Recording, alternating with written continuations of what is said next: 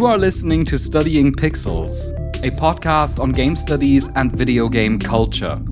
I'm Stefan Heinrich Simond, a game studies scholar from Germany. I'm Dan Hughes, a Japanese scholar from Texas. And you can find us every Sunday on studyingpixels.com and wherever you get your podcasts. We've got reason to celebrate today because we have surpassed 10 Studying Pixels Plus members. I think we're at 11 or 12 right now. And I'm super happy about that. Thank you all so very much out there. It's very exciting, and I know that we have a very fun reason for that boost. But regardless, it's still great to see that people are getting access to that library of our Plus episodes. There will be many more to come. So if you haven't yet signed up, now's the time. Now is the time because indeed we are still doing the PlayStation 5 giveaway that we announced last week. It's still running. We are giving away a PlayStation 5 disc edition with one additional DualSense controller. The entire package is worth $560, and we are giving it away to one random Studying Pixels Plus member. We're going to announce the winner, or not announce, we're going to announce it afterwards in the next episode then, but we're going to select the winner on December 4th, 2021. So that will be next week. So if you want to participate and have a chance to win the PlayStation 5 with the additional DualSense controller, then you should definitely consider joining Studying Pixels Plus now. You can find all the information on studyingpixels.com/PS5 as well. And, well, I mean, just one thing that I want to say briefly. I'm super happy that we saw an increase in Studying Pixels Plus members. It was quite obvious, and it's also obvious that some of you joined and are potentially going to leave in case you do not win the PlayStation 5, right? Or when the giveaway is over. We understand that. But of course, we also want to draw attention to the fact that this is really an independent podcast. We do not have any advertisements. We don't run any advertisements out of principle.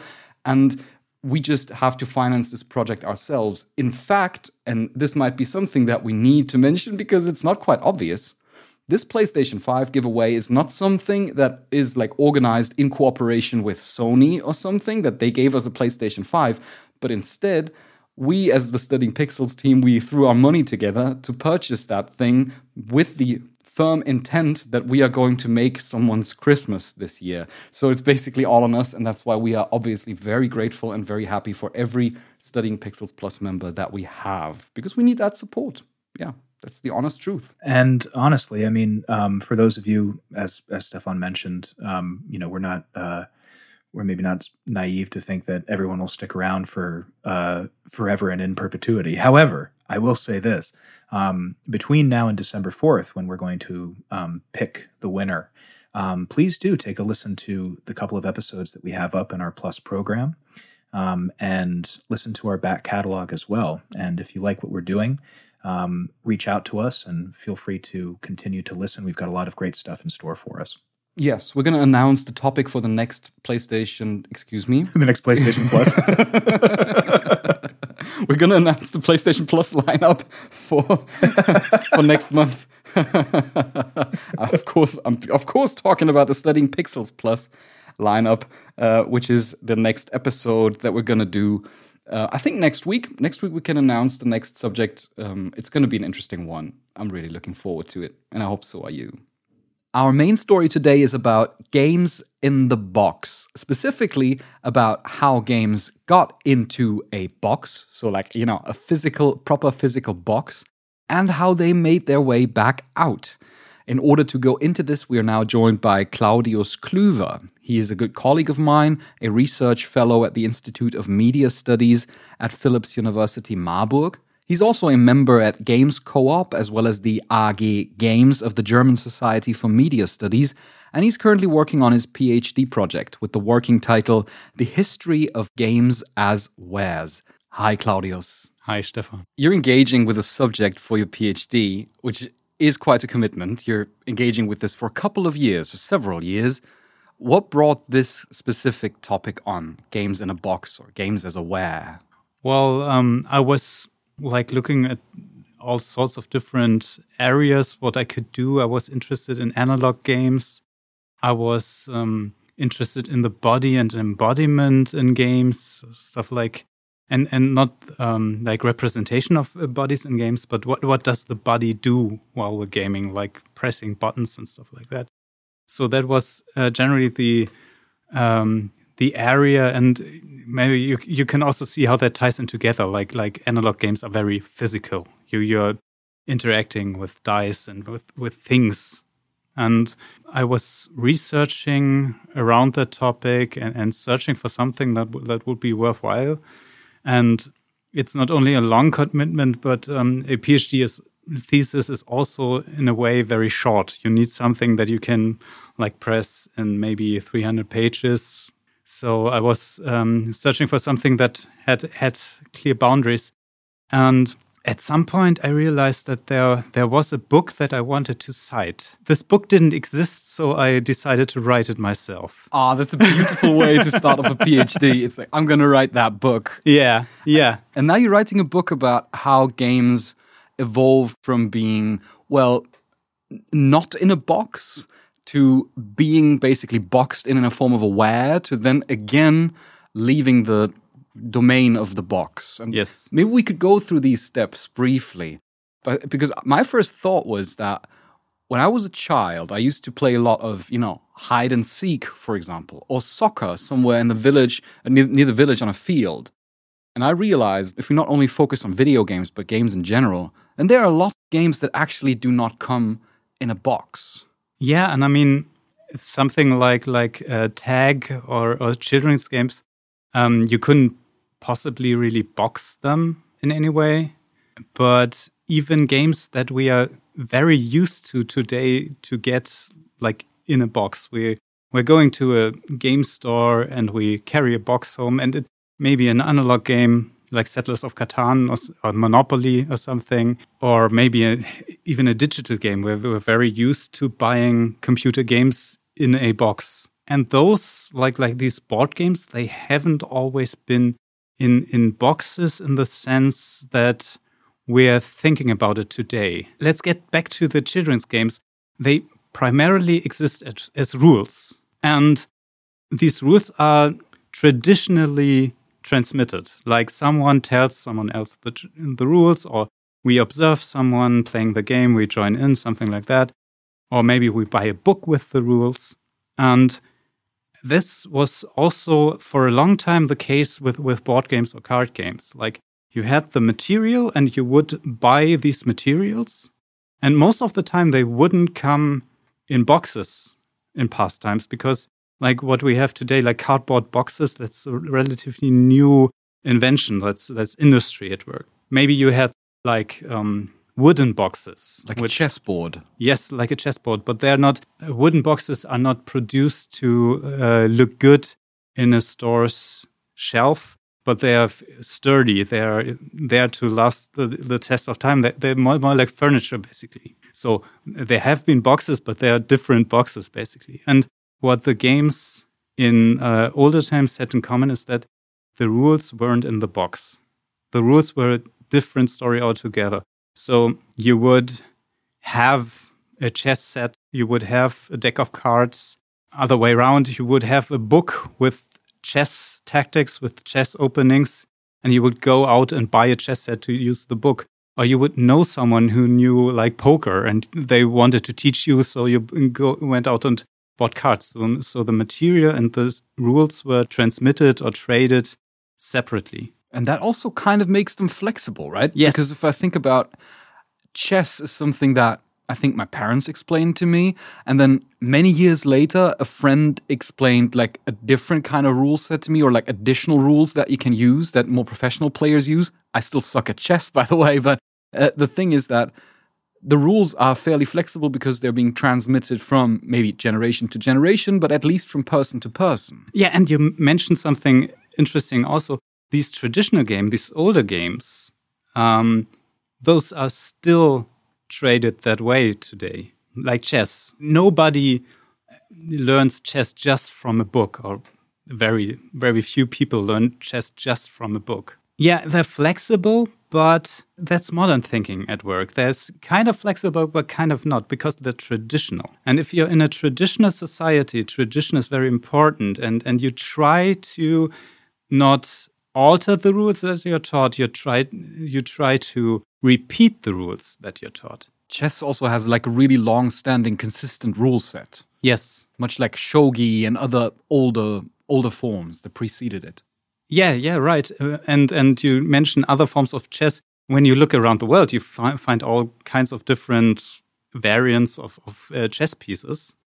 But those are very stable. And the form we know today is like from the 16th century when it was written down. If we move a little bit closer towards video games, I think one way in which games can also be boxed in is with arcades. You know, in arcade systems, in arcade machines, but also in public spaces. So this also feels very distinct to me from what we know later as games you could, purchase in a box of Amazon or get at a video rental store. But it's a public space where you would go. Would you qualify arcade machines as also games in a box already? Well, they're kind of a special case, as like computer games are a special case anyway, and all of that, because computer games enforce the rules by themselves. So you don't really need a rule book per se. Like older games had like instruction manuals with them. So they looked basically like a board game. You open it up, you have all the play materials, and you have the rule book.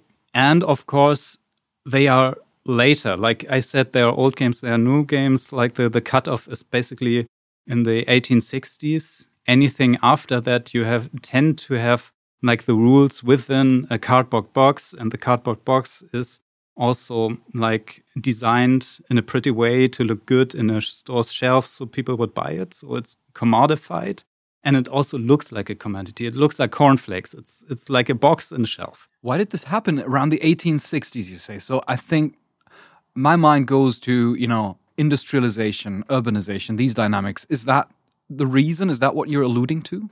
Yeah, that's a big part of the reason. But also what I mentioned, it's also a little bit more than that kind of, because the first thing that happens with that, and you have these traditional games which then get basically boxed in.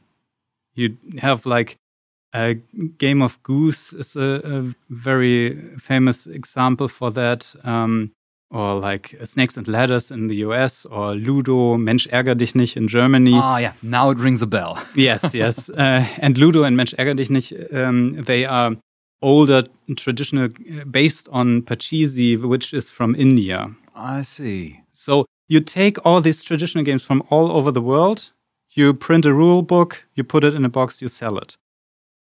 That's not really what we see when we go in a toy store right now. Right now, we're used to every month there are new games, and we can go, and we never get bored. There are always new games, and they aren't like the old traditional games with a new design or just some minor variation. They're new design games by game designers. So basically, if you distinguish between old and new games, then your distinction is, if I understand it correctly, to say that old games are basically traditional games that are commodified in the sense that they are added a rule book, they're added maybe a cover, they're put into a box, they're literally boxed in, whereas new games is the vast array of not only video games, but all kinds of games that are being produced and put out there that are not like, don't have this kind of long-standing tradition.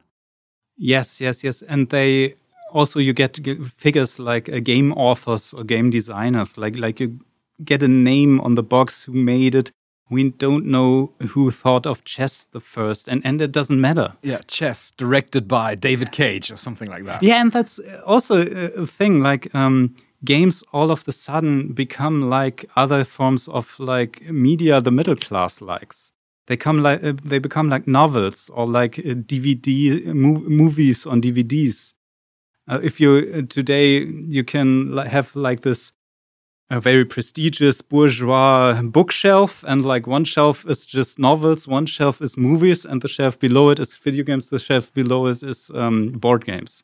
And it looks more or less all the same. It looks the same, yeah. But the interesting thing is also because you mentioned the aesthetics that games have in a bookshelf or in any kind of shelf at home. And I think that also brings an affordance with it, the requirement coming up with more visual design elements to conceptualize them differently rather than, there's no box of, hide and seek or chess or card games like traditional card sets. They all look pretty boring and all the same. Yeah, and there are also practical reasons for that, like especially with card games. They all look the same, so you can easily recognize them. Otherwise, if you had like artists who would like go crazy with the design, the person who would know the deck better would be in an advantage. And you mentioned that we have like aesthetics of it. We have always new designs and stuff like that. That's also part of this commodification drive.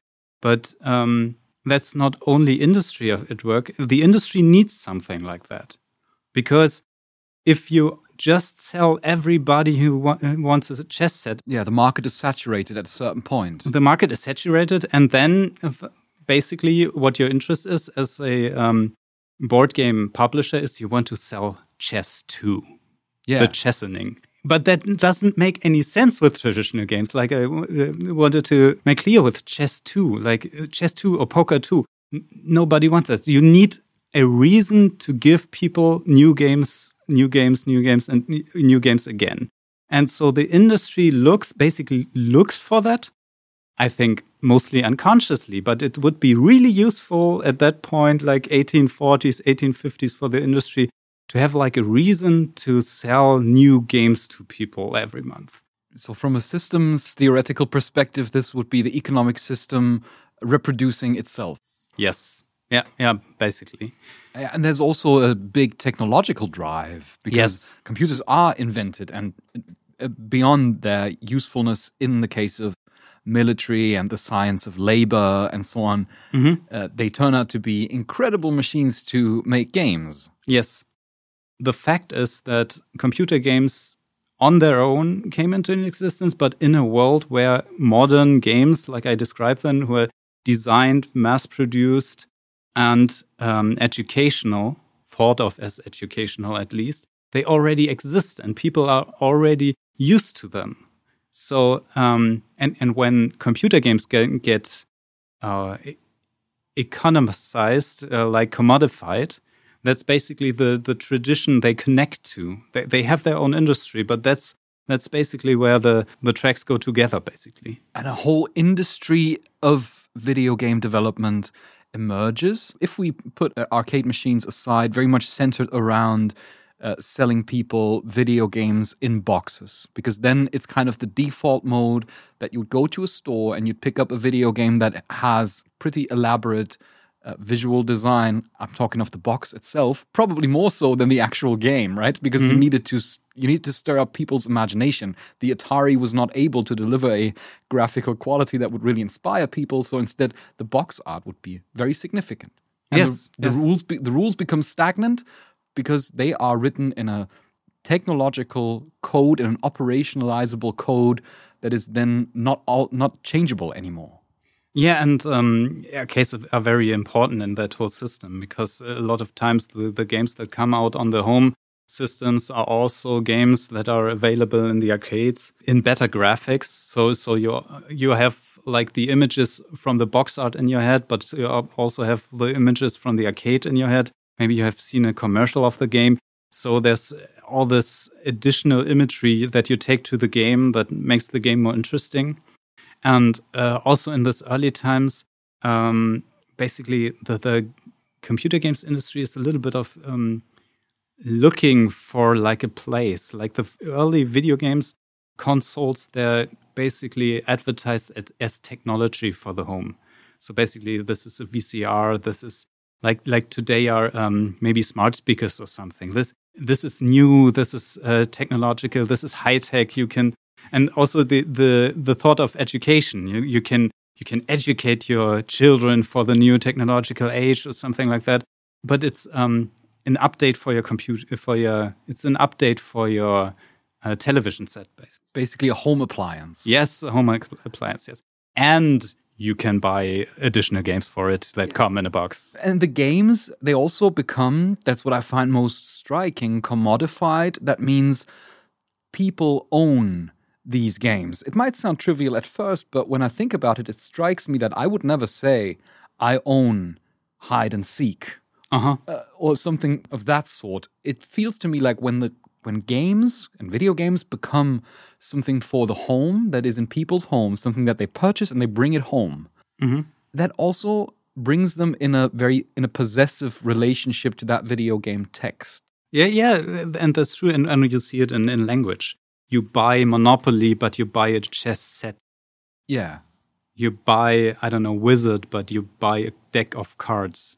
But also, on the other hand, like if you look at the law, it isn't really true, at least for like PC games since the 90s, because what you do is you buy a license to use the game. So this is basically the modern time of digital distribution where we do not have this sense of possession. Well, we might have the sense of possession, but it's factually inaccurate.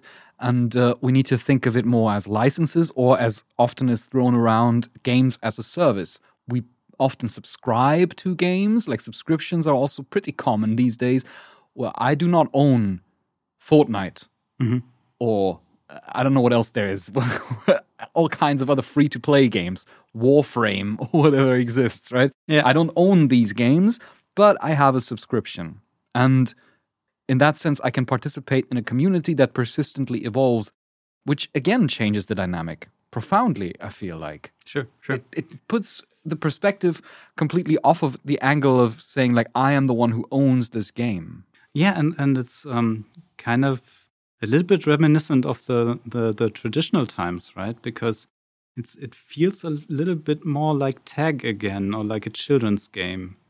But at the same time, it gives like the publisher of Fortnite way more power and way more control about the people, and even more control than they had when we bought the games in boxes.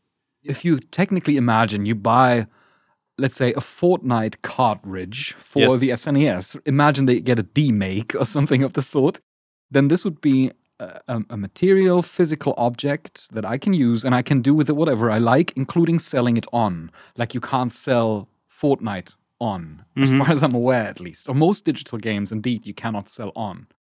So it puts you out of the position of being an owner. And as you said, Epic Games, the company that owns Fortnite, they have a profound control, as in they can change and alter it over time. A control that no one has over games such as hide and seek. Yes.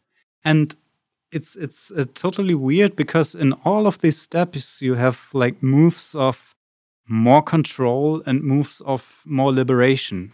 Like we said, with the advent of the modern game, you have a figure like game designer. For the first time in history, you had the idea that you could sit down and invent a new game and people would play it. At the same time, of course, there's a whole giant industry selling people educational games, and other games get banned from proper society, like casino games, gambling, and stuff like that. Or everything that's a little bit violent gets thrown out of the schoolyard. Then you go on today, you have this, okay, we're more open, the computer games now are free to play, you can just download it and start to play, you don't need to buy it up front. But also that way, the publishers get way more control. And all of a sudden, this industrial game, the power of the publisher gets something the gamers start to defend as something like the proper ideal, the platonic ideal of a computer game today is the full price game, like as opposed to paid upgrades, in-game purchases, DLCs or something. Now we're talking about we're all becoming proper like bourgeois novel readers. No. The work, like the complete work, that's the unit we need to defend against all this in-game purchases now. We see this especially when publishers or developers produce a let's say, remaster or remake of former works, and when they make, let's say, minor changes to these works that they see might be in their interest, and people get upset because they have a certain attachment to these original works. But do you see a problem with this idea? Because from what you said, it sounds to me like you see it as a problem that publishers and developers have this sort of control, this sort of influence. Yeah, especially because games are really culturally important and socially important. Like, people meet each other online. They are in Animal Crossing, New Horizons. During the pandemic, people had funeral services that they couldn't do physically because of pandemic restrictions. So that's basically a central block of culture done in video games. At the same time, while big multinational corporations have all of the control over these spaces, these digital spaces. So there's at least a tension there, because I think people need some level of control and some level of right to their cultural and social spaces and to their cultural and social expressions, so that they can keep doing that, and that's always precarious right now. So we see Animal Crossing is in the ownership of Nintendo. We know that games such as World of Warcraft are in the ownership of Activision Blizzard, a highly contested publisher these days as well. But what do we do? I think you rightfully said that these are important cultural spaces in which stories happen, experiences happen, friendships and social communities happen. But naturally, they are in the hand. Well, I'm saying naturally, but yeah, I'm gonna make that point. I'm gonna stick with it. Naturally, they are in the hand of corporations because they are the ones who made it. Now, where's the problem in that? Where's the problem in that? Okay, I thought you were gonna ask what's the solution, but I'm glad to put a pin in that. What's the problem in that? Well, first of all, like I said, it's a little bit problematic if you have limited control over the spaces that you need to be connected to other people, to express yourself. I think that should be a fundamental right, to have a participation in culture and to have a participation in society, and nobody to be able to really take that away from you. Of course, the word natural is something you just said to provoke me, but I would also doubt the thing that you said, that these corporations made that game. Because, yeah, the text of the law, basically, or the way that production of games functions, that's true, or at least that's the way that the system thinks it works. But look at what happened in shooter games since the late 90s, or since Doom, actually.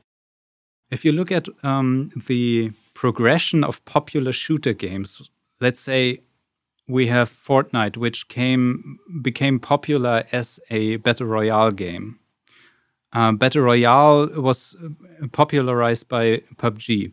PUBG is a mod, something someone did as a hobby project of Armed Assault. Armed Assault is a tactic shooter. Tactic shooters basically trace their lineage more or less back to Counter-Strike. Counter-Strike is a mod of Half-Life, something some people did as a hobby project on top of Half-Life. Half-Life is a story-heavy game. There it gets a little bit muddy. I'm going to say something wrong, but that shooters can tell stories is maybe something that gets its impulses from some Doom mods. At every step of this evolution, you got people sitting down as a hobby project, as a passion project, as their expression, as their participation in culture.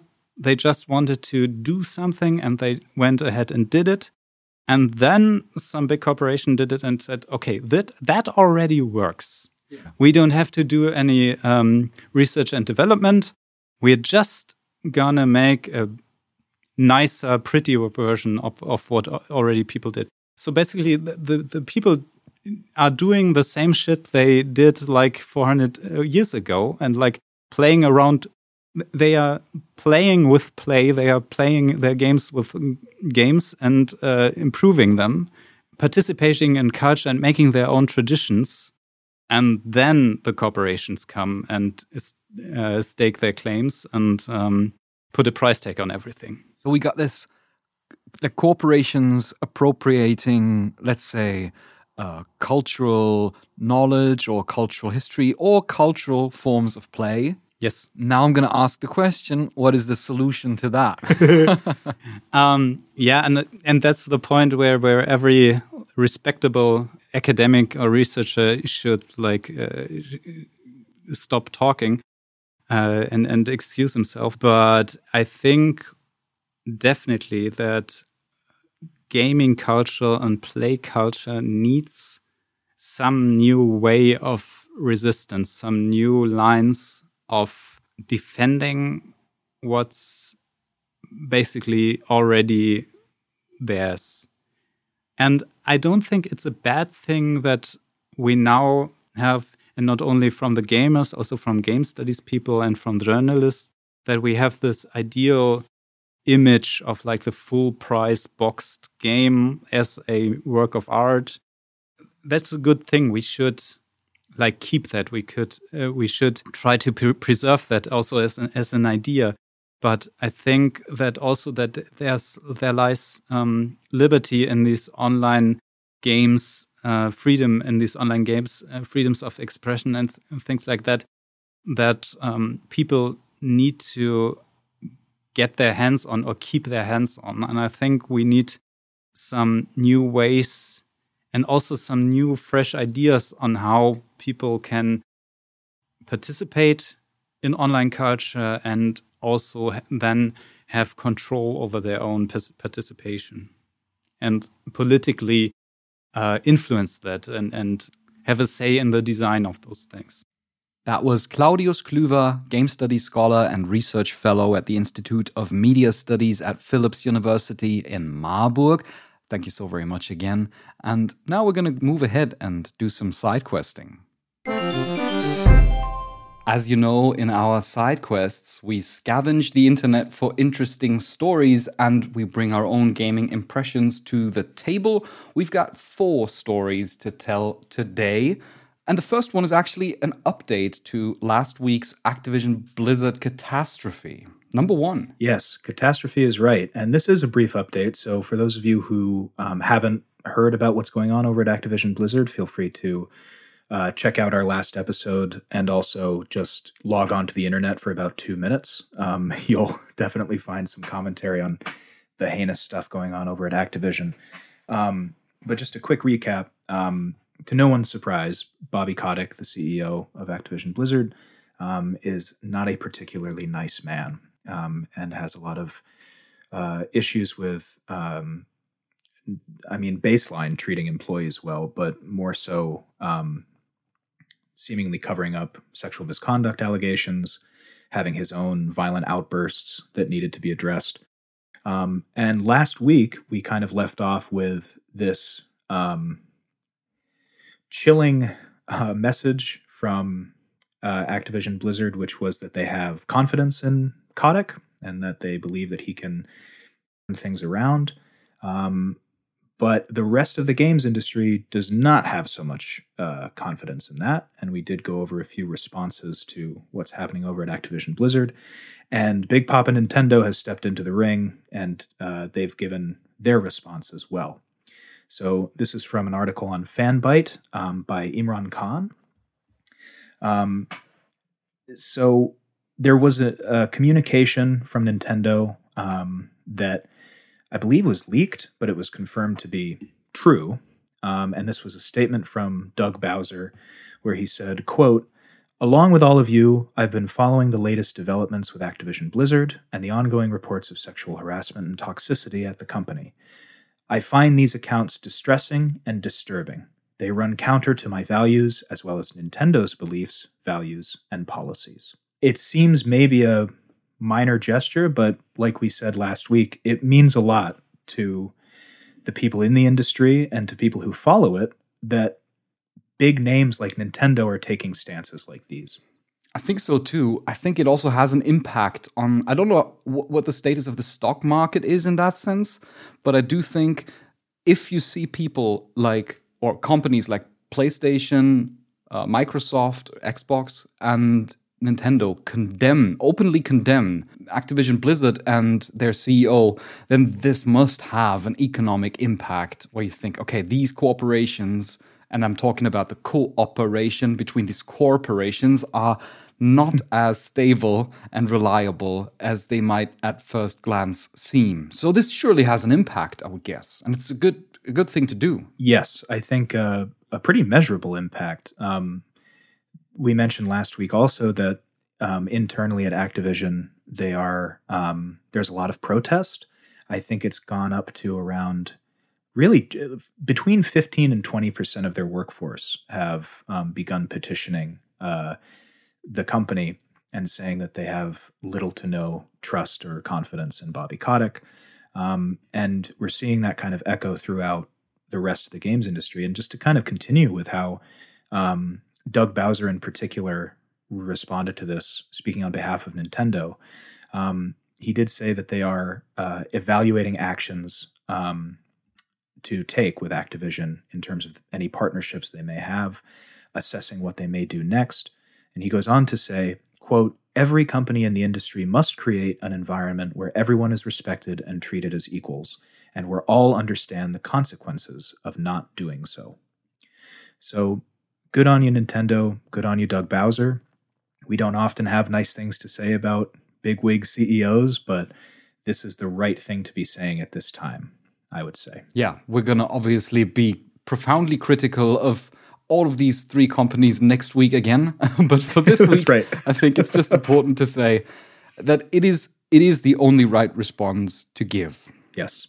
And I think, Stefan, to your point, there does seem to be some real reaction in the stock market amongst the shareholders, as we mentioned last time, where the message has seemed to have changed a little bit around Bobby Kotick. So, like we mentioned last week, the board seemed to be behind him at Activision Blizzard. It's kind of been described as an old boys club, kind of like a frat house where people fall on the sword for each other. And that seems to have kind of turned a little bit. So Bobby Kotick was quoted as saying he will consider stepping down if he can't quickly resolve the issues at Activision Blizzard. And to that, I just want to say, ha, ha, and of course, ha. Because I would think maybe a little too late, Mr. Kotick, but that to me, looking at kind of the corporate speak behind it, could be interpreted as a transition into slowly leaving. If the trend of poor stock market trends for Activision continue, they may have no choice but to see him off. But it is a very strategic form of communicating it, because when he says, "I will consider leaving," then that would also include that if he then decides, if things stay as messed up as they are, which hopefully won't be the case, that then he might say, okay, I've thoroughly considered it, and I have come to the conclusion that there's still work for me to be done here, so I'm not going to leave. So this is still an option. It's a very strategic way of communicating that. Yes, it's a real situation of hedging one's bets, I think, to see how the tide turns. So we'll definitely keep you updated on this story as things progress. I don't think this is going anywhere anytime soon, and I'm just glad that, like we said, these bigger companies have taken the right position and are speaking out against this kind of behavior. It might be that I just watched too many episodes of Kitchen Nightmares recently, but honestly, I just can't help this funny idea of Gordon Ramsay stopping by at Activision Blizzard, you know, and being like, "What is this?" And, it's Warcraft 3. It's raw. It's not finished. Yes. I'm not a developer, and I can tell you that. I would gladly watch a million episodes of Kitchen Nightmares, the game developing version. Yeah, and then he goes into like what is the equivalent of the walk-in fridge, and he's like, "Oh, what's that smell? How old is that? Yeah, that's pay disparities between male and female employees. When has this been cooked? It's old. Yeah, that's exactly how I imagine it to go. And he sits down with Bobby Kotick afterwards. You know, he sits down at the end of the first day of him being there, and he sits there and he's like, Bobby, I can't help you if you're not willing to change.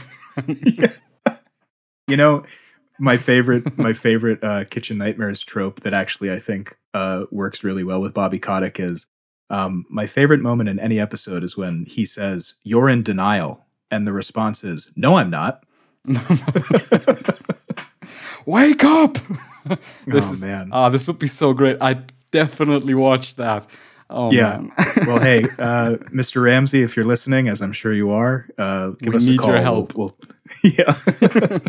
The games industry needs your help. And number 2, we've actually got a brief shout out. It's a long read. It's an article that we can't go into in great detail here, but feel free to give it a listen out there. And that article is The History of the Strategy Game by Fraser Brown, published on PCGamer.com. You can find the link in the show notes if you have some time to read through the entire history of the strategy game, which also, by the way, covers such highlights like, Warcraft 3 and so on and so forth. It pretty much spans the time from early tabletop games up until, I think, like XCOM and like fairly recent strategy game releases. So it's definitely an interesting overview for all of you strategy fans out there.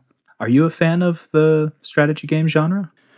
In some cases. I wouldn't consider myself to be a fan of the genre, but I also at the same time cannot stop playing Civilization. Ah, yes. Okay. So it always eats into my time like no tomorrow, but the Civilization, especially such things like the local multiplayer, that is just glorious fun. It's definitely one of those categories of games that I have immense respect for, but not a whole lot of interest in. So it's always fun to read up on something to try to get a window into somebody's deep interest into a series or a genre like that. Yeah, maybe we could do a Civ episode one day. I'd really like that. Oh, yeah.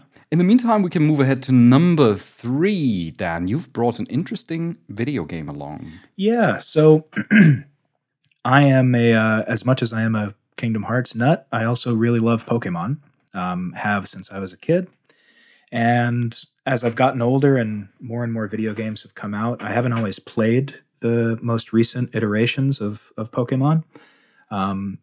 But I did lose a lot of time to Pokemon Sword and Shield in 2019 when those were released.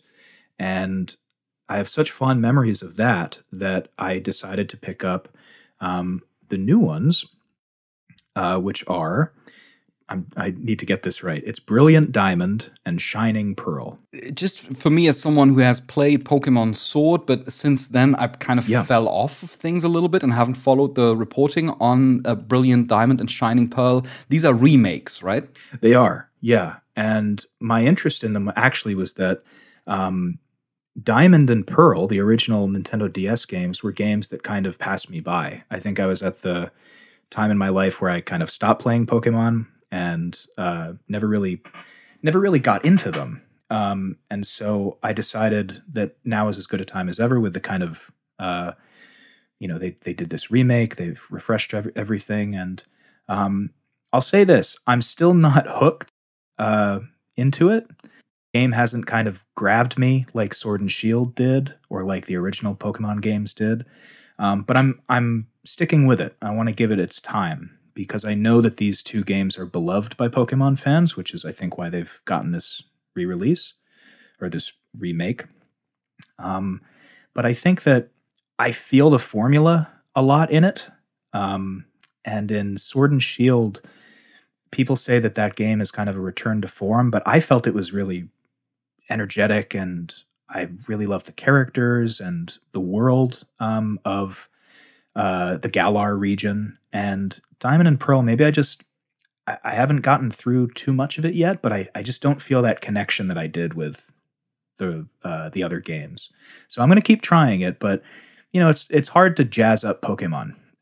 It's very similar, and if you don't have that kind of secondary hook, like Sword and Shield do with the kind of England type region or the big Dynamax battles.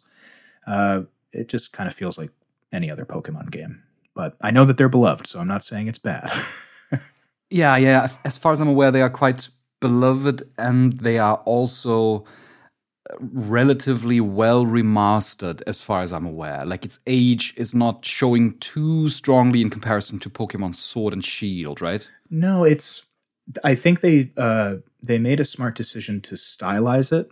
So it's not like Sword and Shield where your character is the characters are fully three-dimensional, but in Sword and Shield, they look like video game character models. In the Diamond and Pearl remakes, you're basically playing an upscaled version of the DS game. So your character is a little chibi sprite walking around this world.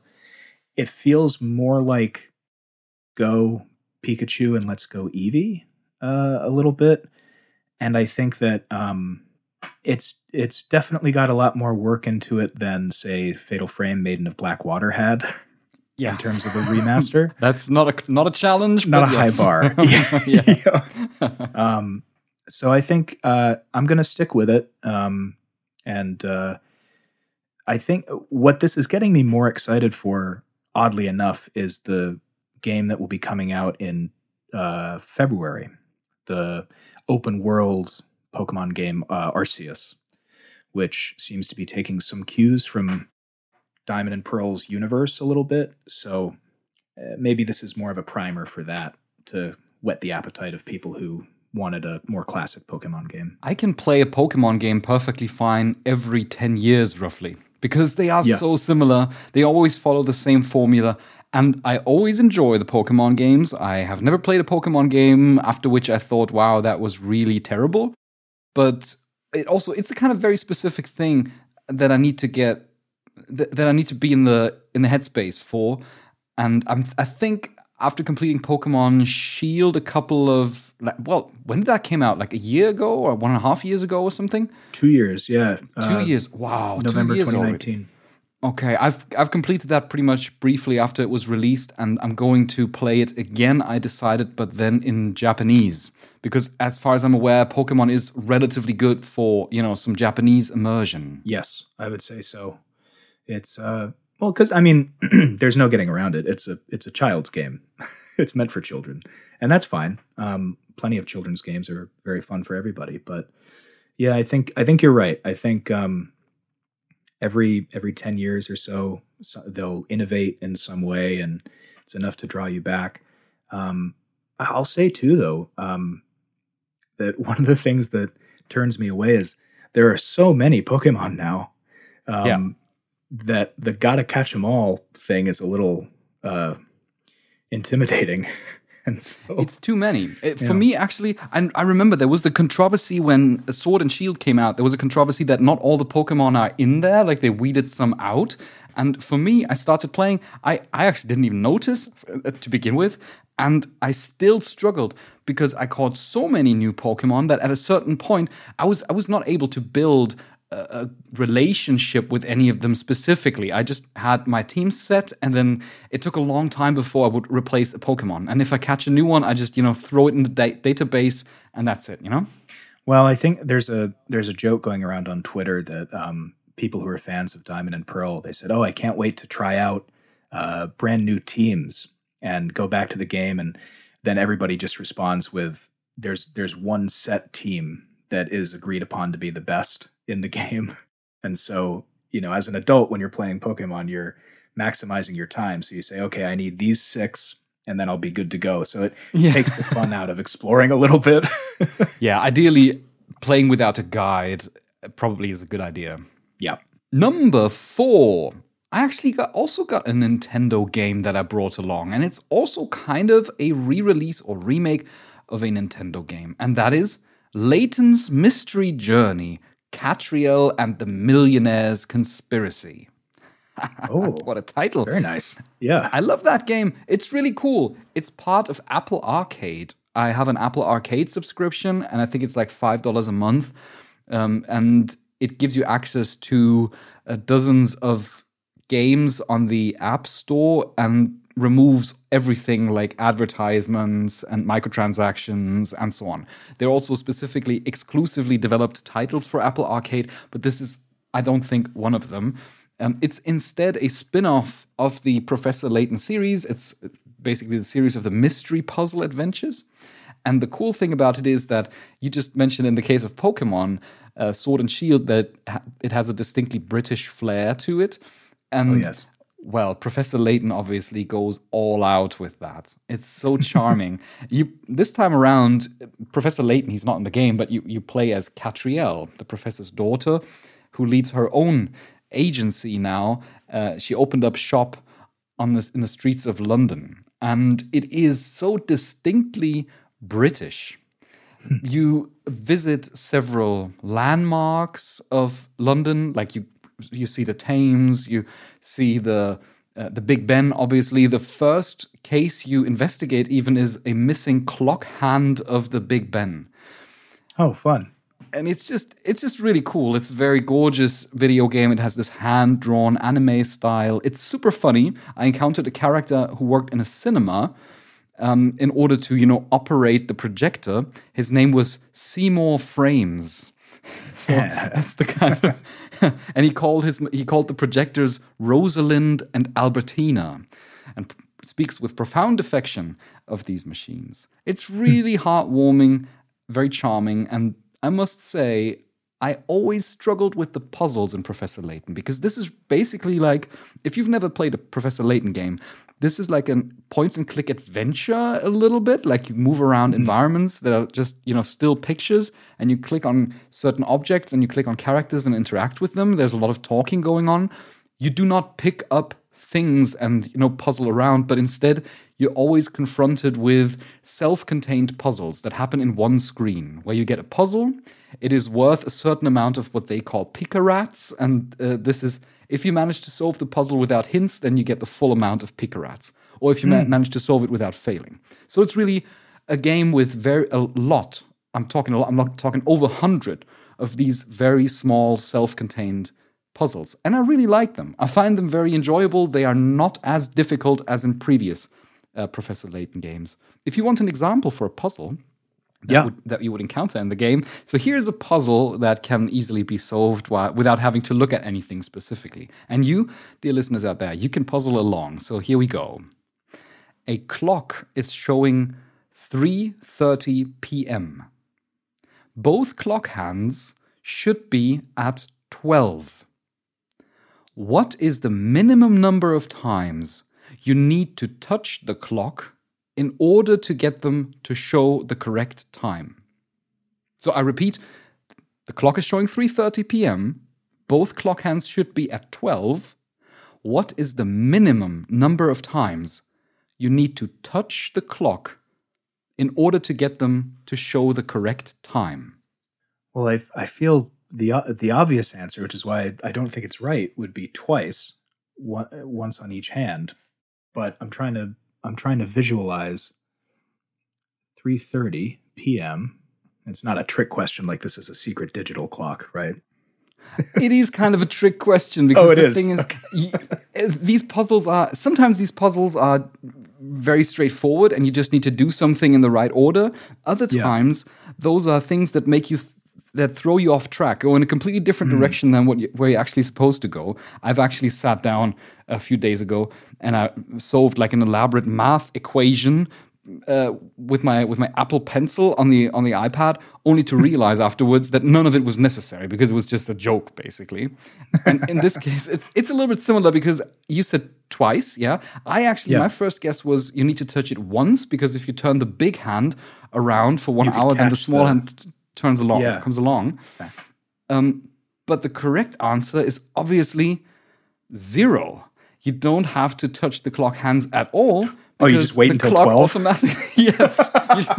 You just wait to midnight. That's how simple it is.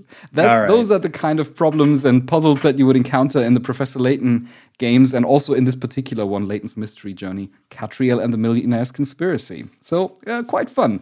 Sometimes they are nice. Sometimes they're pretty unclear and weird. And then I just, there's an integrated hint system. You can collect hint coins by clicking at certain things, and then you can invest them. I always have enough hint coins to basically almost get to the answer in case that I'm completely stuck. There's also some nice additional stuff. For example, you can change Cats. That's Catriel, right? That's the protagonist. You can change her wardrobe. You can decorate the detective office. And there are several mini games where you have to serve characters their ideal meal, and you unlock more meals as you go along, as you progress through the game. There's a mini game where you need to stock up a shop and place items in the correct order so that everything gets sold, and a small labyrinth puzzle. All kinds of small things that are just like very brief puzzle enjoyment. It's conceptualized for the DS, for the 3DS originally.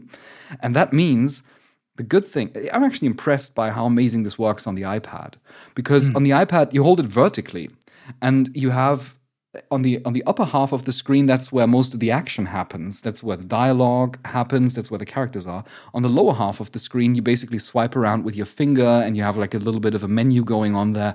It works really well, and my favorite thing about it is that there's a memo feature integrated. In a puzzle game where you click on memo and you can draw things or write things down, and it works with this glorious, I'm holding it in the camera right now, but you, dear listeners out there, can't see it, but this glorious Apple Pencil. So this is a really good feeling when you can just, write things down very precisely and sketch quick notes or illustrate something if you need help with a puzzle. Really cool. I'm quite impressed. It's not like a game where I say, wow, everyone should have played this. But if you have an iPad, or if you even have Apple Arcade, then I think this is a really easy thing to recommend. Layton's Mystery Journey, Catriel, and the Millionaire's Conspiracy.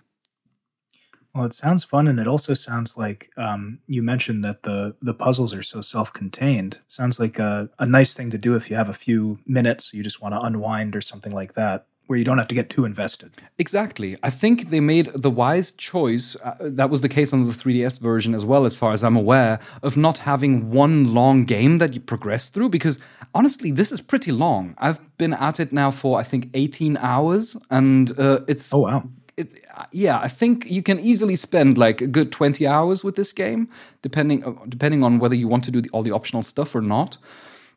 It is relatively long, but in comparison to the previous Professor Layton games, this one is very clearly separated in distinct investigations, and you unlock the first 3 one after another, and then you unlock a couple of them, and you can choose which one you want to go into.